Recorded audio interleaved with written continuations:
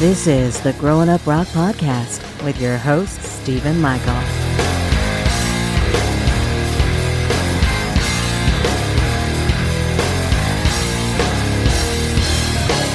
All right, Growing Up Rock listeners, I had the opportunity to bring you guys a little bonus content this week. You guys know that Hollywood and I have been doing this whole series centered around 2019 Monsters of Rock Cruise. So I want to seek out one or more of the artists that are playing on the cruise before the cruise and talk to them a little bit about their history and talk to them a little bit about the upcoming cruise. So today I am bringing you a conversation I had with King's ex-guitarist Ty Tabor. We get into the band's history a little bit, some of his personal growing up rock story. We talk about his studio. We talk about how the band goes about writing new material, how the band goes about preparing for upcoming gigs, etc. So we have a good conversation. You know, King's X is a band that I have a lot of admiration for. I've loved this band for a long time. They've been around since the mid-'80s.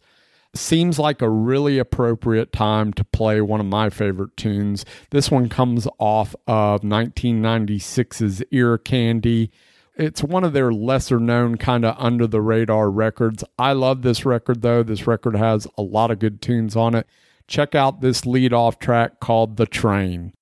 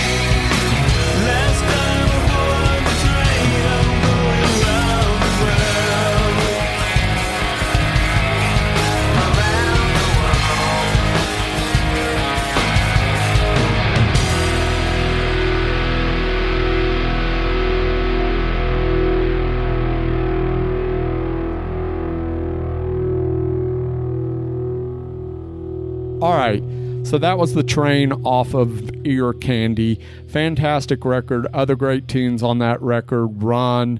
Love the ballad Pitcher on that record. Also love Mississippi Moon. So if you get an opportunity, go purchase that record. Check it out. You won't be disappointed. If you're not a King's X fan, you really need to spend a little bit more time with their catalog. There's some really, really great stuff on it. And I find that a lot of people, they either love this band or they don't care for this band. I personally love this band. My co-host, Sonny, he can't quite get into it. And I don't know what it is, because the band has pretty much everything, all the qualities that somebody like my co-host would love. They have melody, they have heavy guitar, they have huge harmonies, but there's just something that he can't attach on to. I don't know, but for me, I love this band. I have a connection to this band. So when they put out the record Dogman, they did a tour. A band that I was tour managing at the time called Mother's Day Out had the opportunity to spend a month on the road with King's X and open up for them. So we did that. A couple of moments that stick out in my mind for that particular tour was sold out Roseland Ballroom in New York City. It was the first really big show that the band got to play. And when I talk about the band that I was on the road with, Mother's Day Out, got to play. I think it was sold out somewhere around 2,500, if I'm not mistaken. I may be wrong, but I think that's what that place holds. That was a fantastic show. We helped Ty celebrate his birthday on stage one night by hitting him in the face with a cake, I think. And other things that stick out in the mind. They punked us at the end of the tour with oil all over the drummer's snare drum, did some of the normal pranks. Overall, the band was great to us. The crew was great to us. And it was just a very positive experience for me and for the band that I was with at the time, opening up for King's X. But I loved them even going back to the early days. One of the highlights on this tour was that I got to see them play this song every night from Gretchen Goes to Nebraska. Here's a song called The Mission.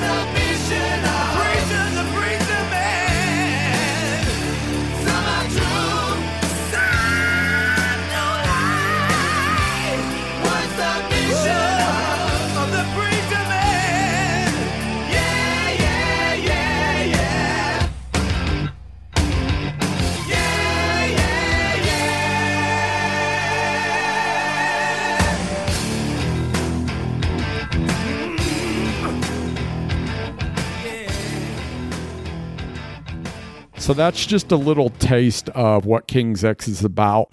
I urge you guys to go out there and check out some of their catalog. It's fantastic. If you're a fan of huge, heavy guitars, big melodies, big harmonies, you can't go wrong with King's X. They're amazing musicians to boot. On top of all that, find 2 or 3 albums, check them out, spend some time with them. You'll grow to love them just as I have.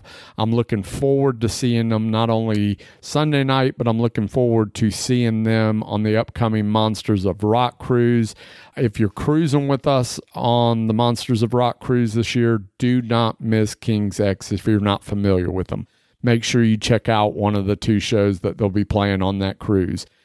We'll give you guys all the report when Sonny and I close out this Monsters of Rock cruise with a finale, which will be our recap from the cruise. So make sure you check it out. If you've missed some of the first parts to this series, go check them out at growinguprock.com. See ya. Hey, this is Ty Tabor from King's X. You're listening to the Growing Up Rock podcast with Steve and Sonny. Turn that up.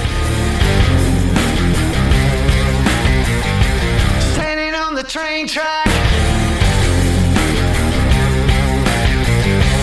looking for a way back, feeling kind of hollow, watching everybody follow. It's coming like a freight train, it's looking like a freight train. It's coming like a freight train, it's moving like a freight train. It's coming like a freight train, it's rolling like a freight train. It's coming like a freight train, moving like a freight train. Hey, Ty Tabor, welcome to the show. How are you today, brother? I'm doing great. Thank you. Awesome. So we like to start things off around here with the earliest influences. And so some of your early influences were Alice Cooper, the Beatles, and Kiss. Do you happen to remember what the first album was you ever were either given or bought with your own money? First album I was given was the Beatles. It was Chipmunks Do the Beatles. Were you playing guitar at the time, or you were still in the learning phase? Oh, I was definitely learning because I was very young. Yeah. I started picking around on guitar when I don't really remember exactly what age. It was very young because I have tapes of me playing guitar where I obviously know a whole lot of chords and songs and things when I'm 8 years old. So by then I was already playing a lot.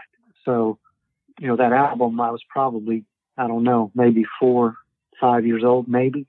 Now, how did the guitar come to you? I mean, how did you decide, hey, I'm going to play guitar, and were your parents supportive? How did that all come about?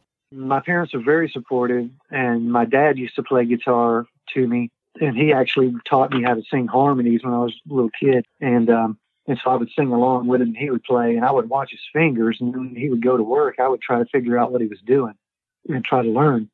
So my parents were very supportive. At the same time, I fell in love with the Beatles when I was a very young child. First song that I heard was I Want to Hold Your Hand. And I was freaked out from then on about the Beatles. All I wanted to hear was Beatle music, and that's what I wanted to do. So I think as far as deciding to play guitar, it happened so early that I don't consciously remember. I do know that I'm very lucky that it happened at all because the first time that my parents gave me a guitar, I think I was probably 3 or 4 maybe, and they gave me a little plastic guitar, and the first thing I did was pluck on it and get mad at how it sounded, and I took it into the living room, put it in the middle of the floor, and to my brother's horror, who was sitting there also watching me do this, I put it on the floor and I stomped up and down on it and busted it into pieces. And so I'm lucky that my parents ever gave me another guitar or ever supported me again with a guitar because of my little tantrum. But lucky for me, they realized that I knew it didn't sound right and that I knew it wasn't really a guitar and that I wanted a real guitar, not a toy.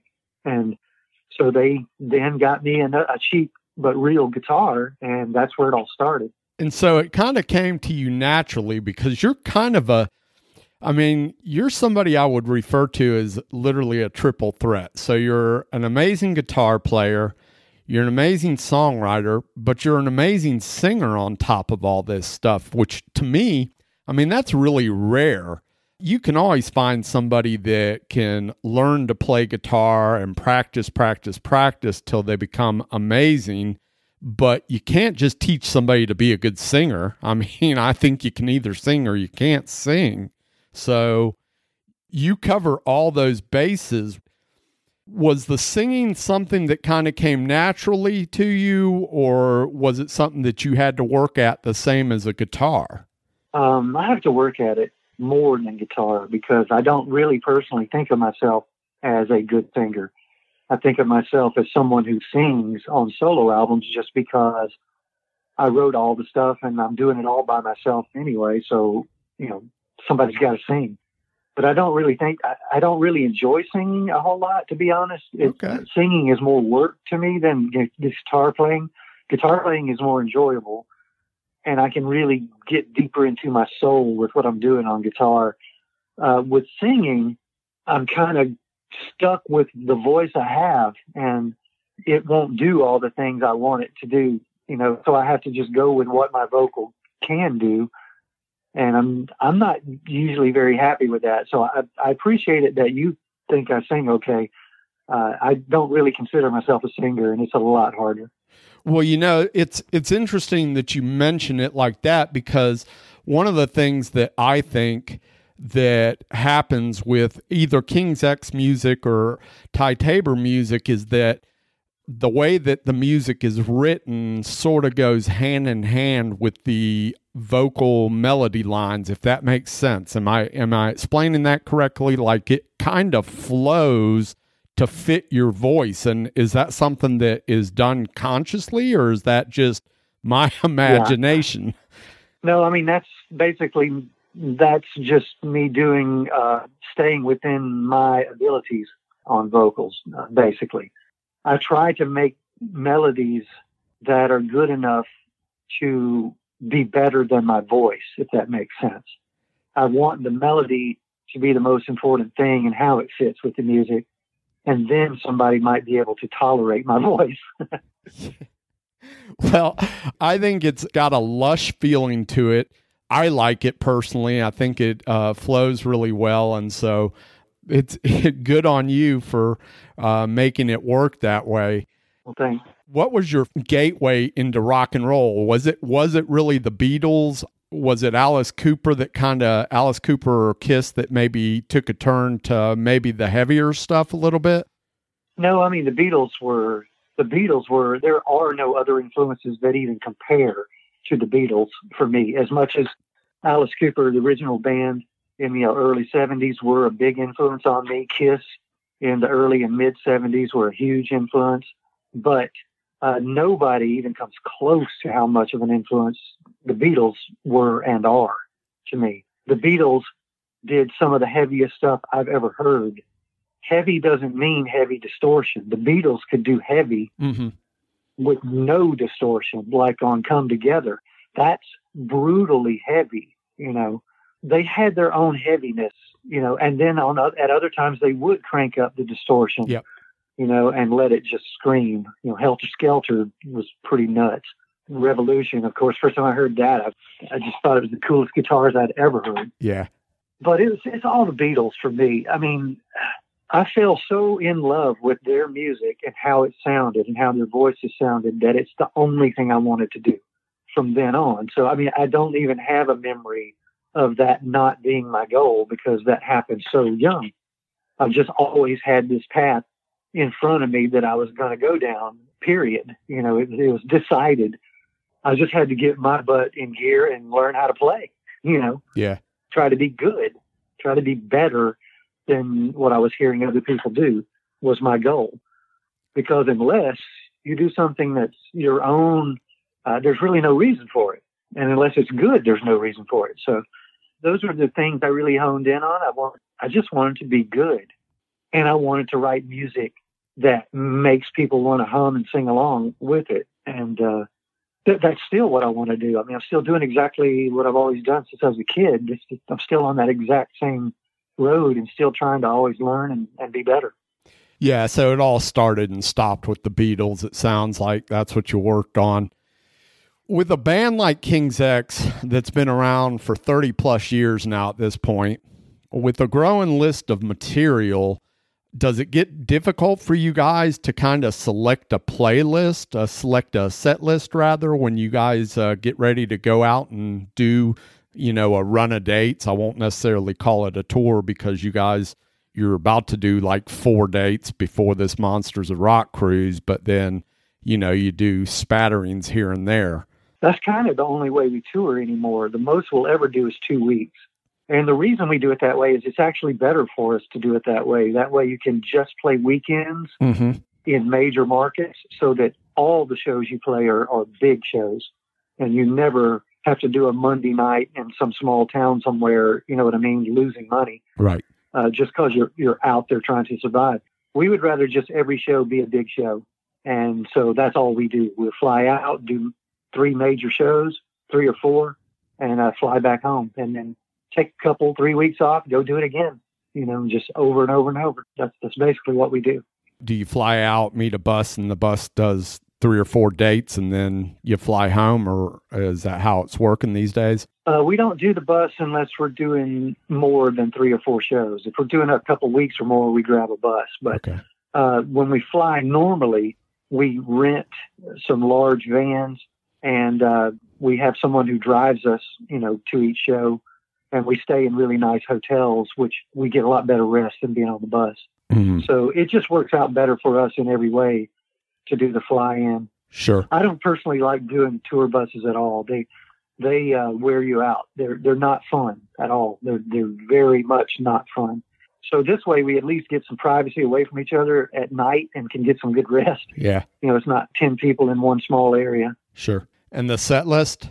Oh, and as far as the set list, it's not very difficult to come up with because there's a whole lot of our catalog that we simply can't sing anymore because we've gotten so much older. And a lot of that stuff was really way up there high as far as the notes we had to hit.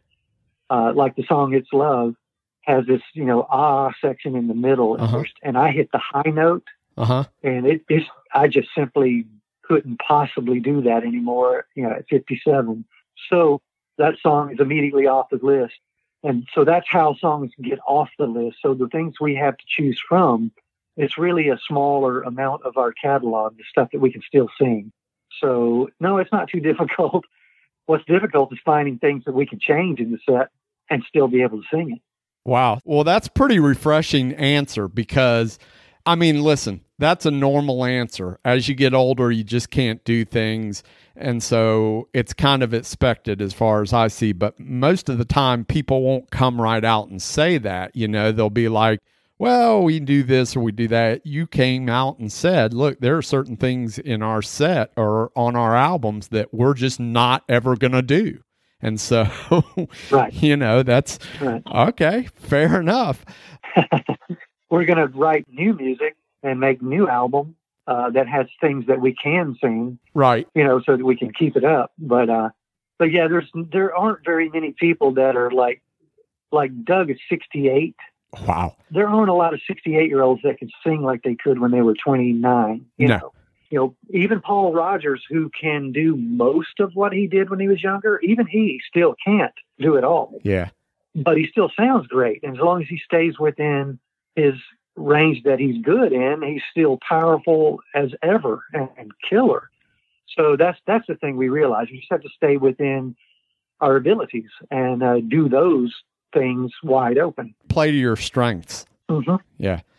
Well, so you brought it up, and I'll ask, is there new material being written? Any talks of a new record? Yeah, we're actually going in the studio in late April to do our next album, first album in over 10 years. Yeah, it's been a while. I know there was a live record not too long ago, or it's probably been a while at this point, but I have no concept of time. It all seems like yesterday, but it ends up being 2 or 3 years. So, well, that's awesome. We did a live DVD, but That's probably close to about 8 years ago now. Like I said, I got no concept of time. Does everything get recorded at Alien Bean, or do you guys go to different studios and work? No, we're going to go to L.A. To a specific studio we want to work in with a person we want to work with, and a guy named Michael Parnan.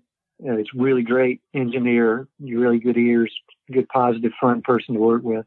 And so we're going to go out there and just live, for about 6 weeks and see what we can get done. We may do some things at home. For instance, I may do some leads at home or something, or if we decide to change some of the backing vocals or something, we can do those things at home. But we're going to attempt to get as much of it done, if not all of it, while we're in LA and all are there.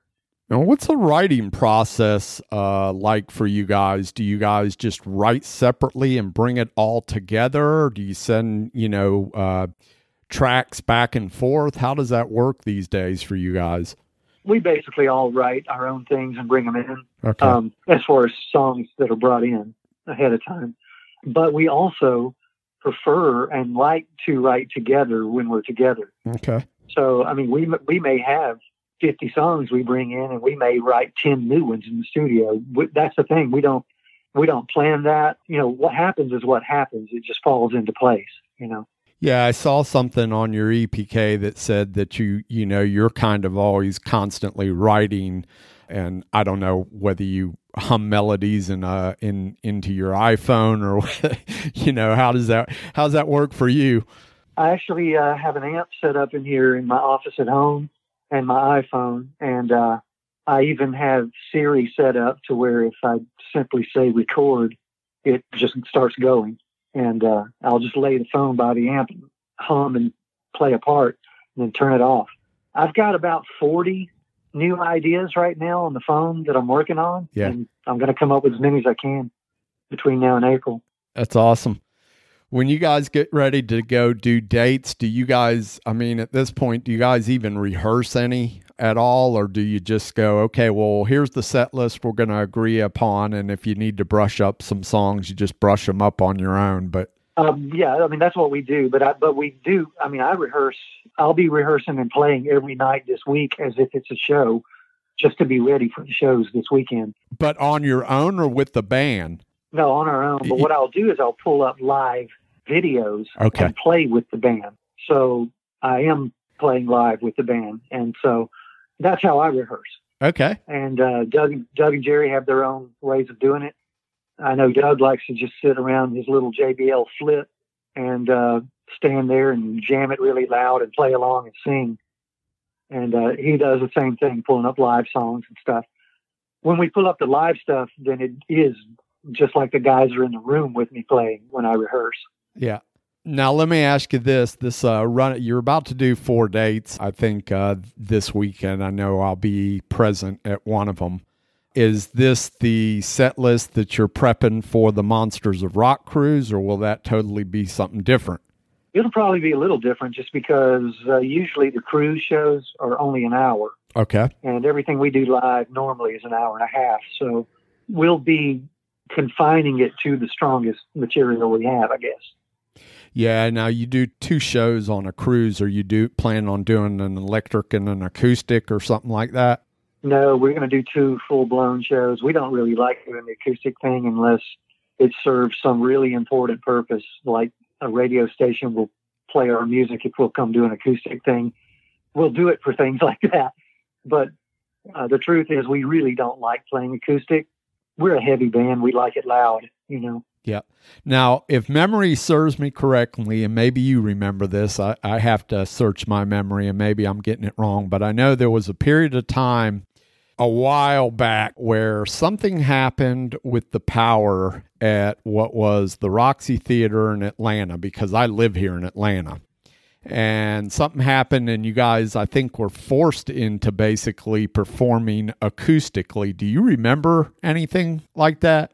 I do remember it because the reason we were forced acoustically is that all of Doug's amps blew up, including backups, and there wasn't anything else to do. It was either there's no show or we have to play acoustic. Wow. And so it was that show that started the whole thing of every night we let the whole audience sing Goldilocks. It was that night in Atlanta that started that, because the whole crowd sang everything so loud, all the harmonies and everything, that it just completely blew us away. We never in a million years expected the response that night that we got. It was incredible. So still to this day, when we play Goldilocks, we just turn the mics to the audience and don't even attempt to sing it. Yeah. And everybody sings at the top of their lungs, and it's amazing. How cool is that? I thought I'd remembered something like that. Obviously I wasn't at that show.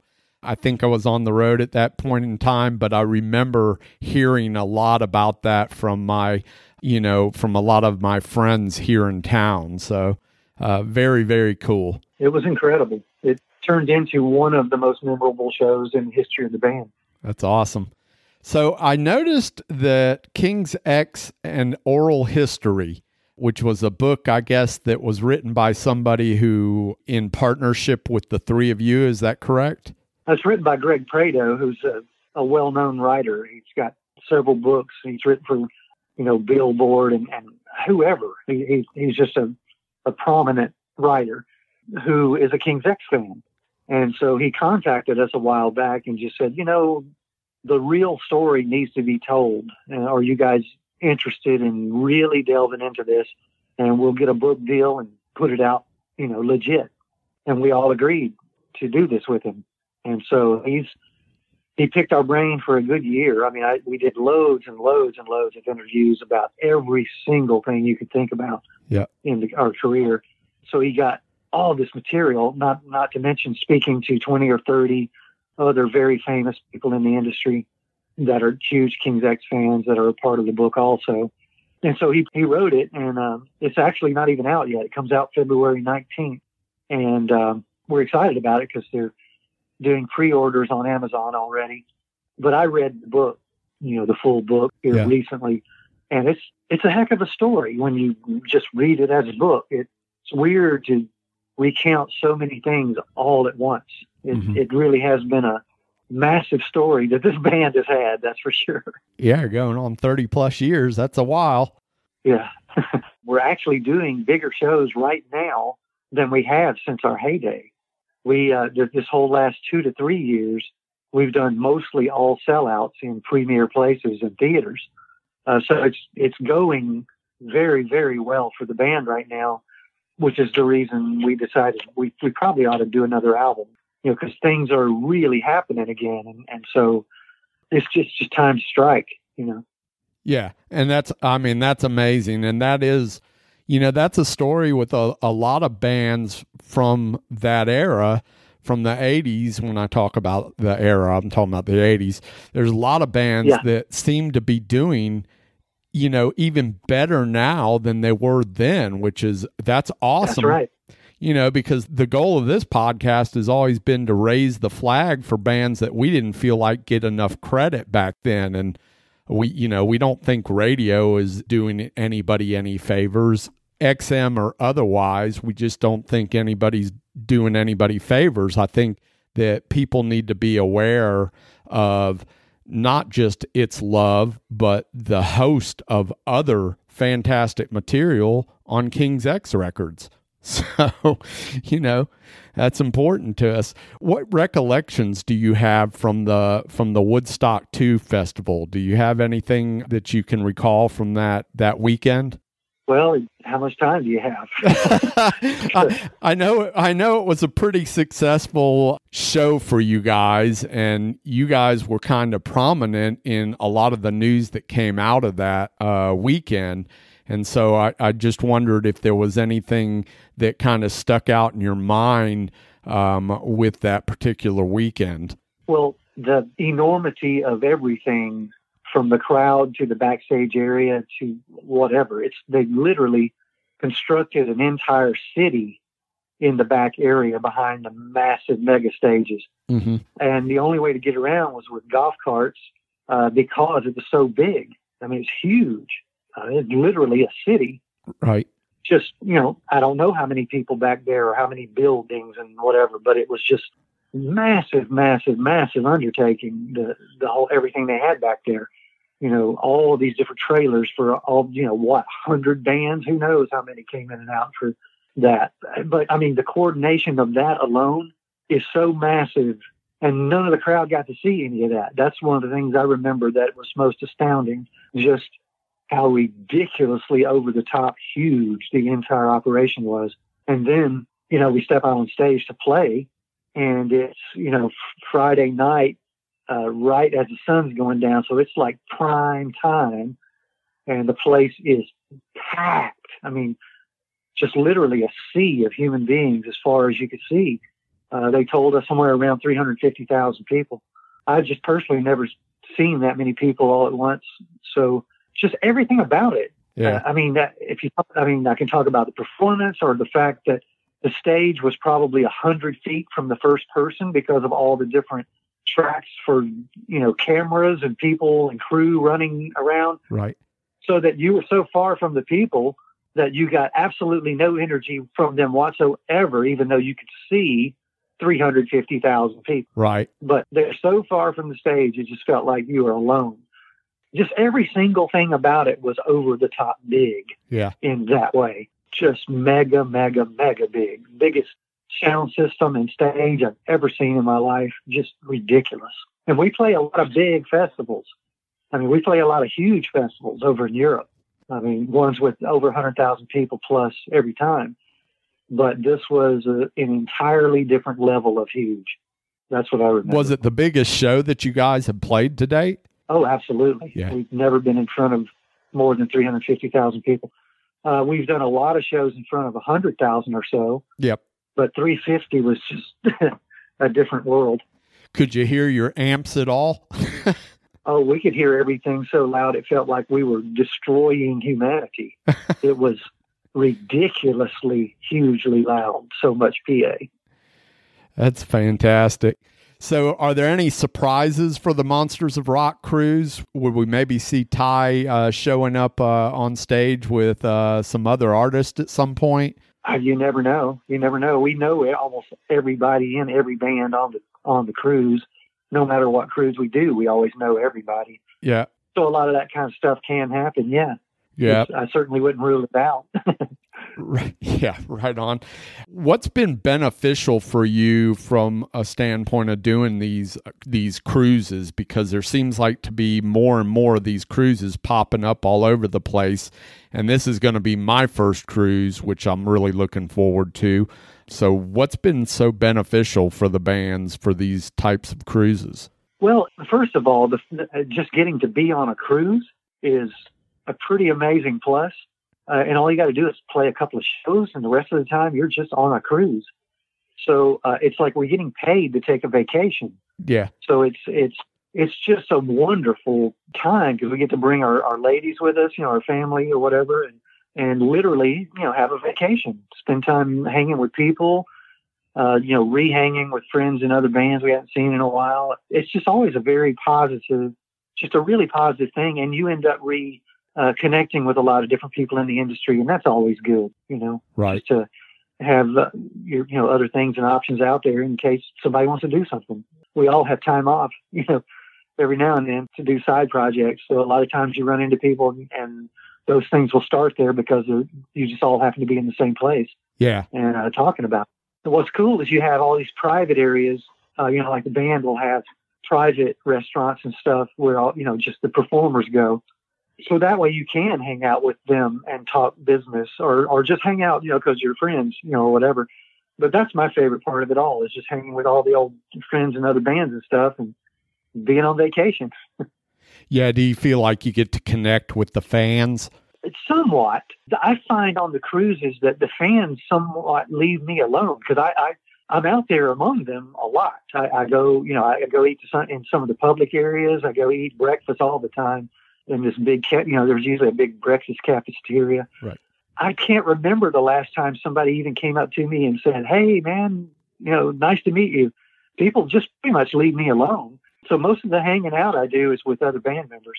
Well, I think, judging from what I've read, I think that the fans like to be somewhat respectful because they know that there's a lot of the musicians and artists that are walking around, and I don't think anybody really wants to be that guy, you know? Yeah, it's a really cool situation because we can go watch all these other bands, and we can't do that in normal life in regular places. Last time me or Doug tried to watch a band was just only a few weeks ago, and it was just completely impossible. You know, people just will not let us. Yeah. So, but on these cruises, we can go around band to band and nobody even say a word. It's really cool. I mean, it's not that I don't. I mean, I totally would hang out with the fans, and you know, I don't mind it at all if fans come out. I mean, we're out there in the public area. I expect it. Yep. So, I mean, it's not a matter of not wanting it or anything. It's just people are respectful on the cruises and kind of let you do your thing. It's pretty cool. Yeah, awesome. Is there anybody in particular you're looking forward to seeing on this Monsters of Rock cruise? I always like Pat Travers. I want to hang with him a bit. I'd love to pick his brain some more. I've only hung with him once, but I'm a huge fan. Love that dude. That's probably my favorite artist on the whole thing that I'm excited about. He's a little bit left to center as far as the rest of the artists. You know, he's kind of like a odd man out, you know, not the typical. The rest of them all sort of fit into one category, and Pat Travers seems to be in like another category a little bit. So yeah, that was sticking out a little bit. Very cool. So Alien Bean, why that? Why that name? Just because it probably was the first thing that came to my mind at the moment that I had to. I had recorded an album at home, and I was doing the credits, and I didn't want to just say recorded at home. So I named my studio for that reason, and the studio was in my home for a few years, but about 7 years ago, I moved it out into its own building away from my place, and so now it's its own place. But it was a joke in the same way that Gretchen Goes to Nebraska was a joke. And Please Come Home, Mr. Bulbous was a joke. I mean, we constantly throw out stupid phrases or things just to fill the gap. You know, we need an album title. We need this or that. Right. The way Gretchen Goes to Nebraska happened, this was way before we had a record deal. And we were loading our gear off of the truck after a show. And, we had made an album back in 1983 that I won't say the name of, that we had just gotten those albums in, and they were horrible as far as the way they sounded and looked. Uh-huh. It was just really bad. So we were kind of embarrassed about it and joking about it, and that we can't really sell these albums. So we just started throwing them out at shows to get people on the dance floor. Free album if you get out on the floor. Right. And so we just used them for that. We'd be tossing them like Frisbees at gigs. We were just embarrassed. But while we were unloading the gear and making fun of ourselves and how amateur it looked and everything, one of our crew members, a guy named Kevin Morning, he said, you ought to call your next album Gretchen Goes to Nebraska. And we all died laughing because it sounded like a great title. And we decided right then and there, hey, someday if we ever get a record deal, one of our albums, we're going to call it Gretchen Goes to Nebraska. And so when it came time for our second record, we all looked at each other and said, hey, how about Gretchen Goes to Nebraska? And everybody's like, yeah, let's do it. And so Jerry wrote this whole story on the spot. It really had nothing to do with Gretchen Goes to Nebraska, but it turned into this whole thing. And then the album turned into a really special album and just became this thing. If it weren't for that album, probably no one would know who we were. That's interesting. So word to the wise, never take yourself too serious in rock and roll, huh? There is so much King's X stuff on records that is a joke that I couldn't possibly point to all of it. The end of Born to Be Loved was completely a joke. All the stops and starts and not ending the song when you think it should end. Yeah. Me and Jerry and Sam Taylor, we three were dying laughing about it and constructing this whole stupidly ridiculous ending. And I think Doug thought we were completely ruining the song. And now it turns out to be, the absolute highlight of the night when we do that part. And it was completely a joke. Yeah, because I think that part to a lot of musicians is like in amazement how tight you guys can do that part, because I can't even air drum that part or air guitar that part because of the timing of it all. I mean, it's stupid. It makes somebody feel like they literally have no rhythm at all. And what's crazy is it's in 4/4 and to a click track. It's just that we're making hits sometimes, not even on the upbeat or downbeat, but the beat between them. The and yeah, of the beat. So we're hitting in places that make it seem off time, even though we're counting 4/4 in our heads. It's crazy. Yeah, that is nuts. That's absolutely crazy. Well, Ty, it's been awesome, man. I appreciate you spending a little bit of time with us, man. I can't wait to see. Well, I'm going to see you Sunday night, but then I'm going to see you on the Monsters of Rock cruise as well. All right. Cool, man. Looking forward to it. I'm going to get my full fill of King's X. Cool. All right. Well, and if you see us walking around, don't hesitate to come up and say hey. I will, absolutely. Don't hang up, Ty. I'm going to say goodbye to the listeners, and then I want to talk to you for just a split minute. Okay. All right. So that's Ty Tabor from King's X. We will see him on the Monsters of Rock cruise, and we will see him this Sunday night at 37 Main in Beaufort, Georgia. So we will give you guys all the report. Until next week, later. Get ready to shuffle, rattle, and roll. Play us out, boys.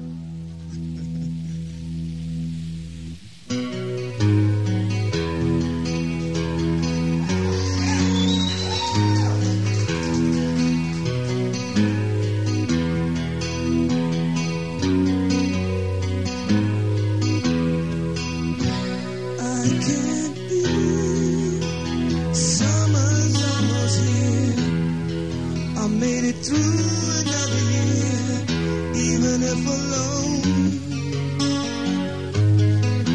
But there's no tears in my eye. Life is still full of surprise. I'm not looking for a one-night stand.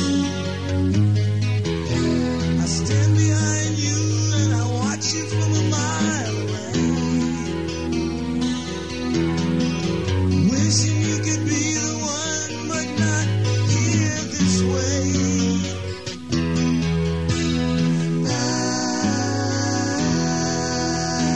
I'd like to know your name.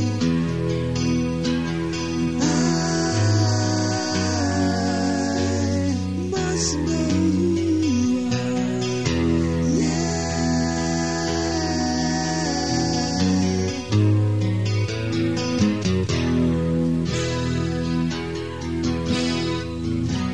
I look at you and I know who you are.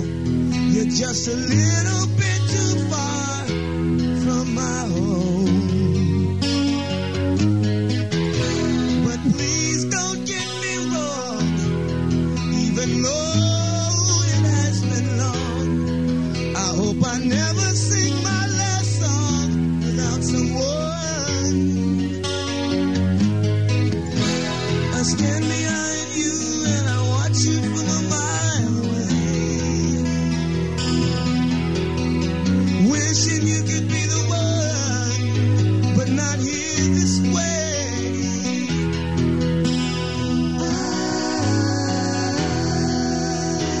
I'd like to know your name, and I must know who you are. Yeah.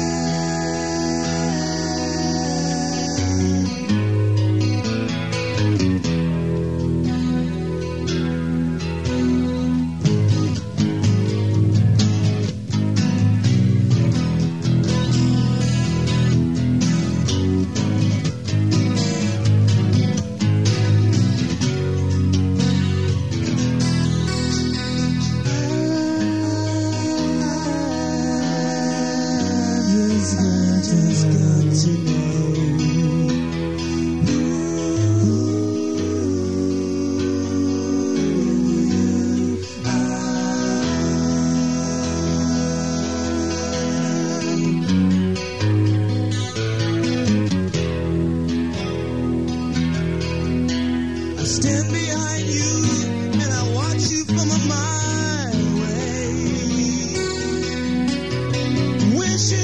be the one put my hands away.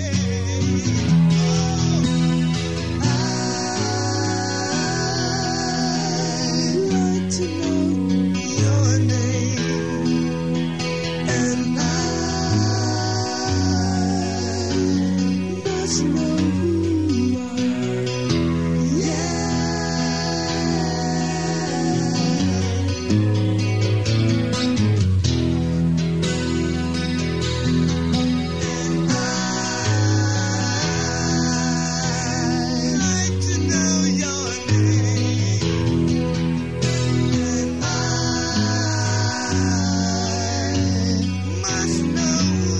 are.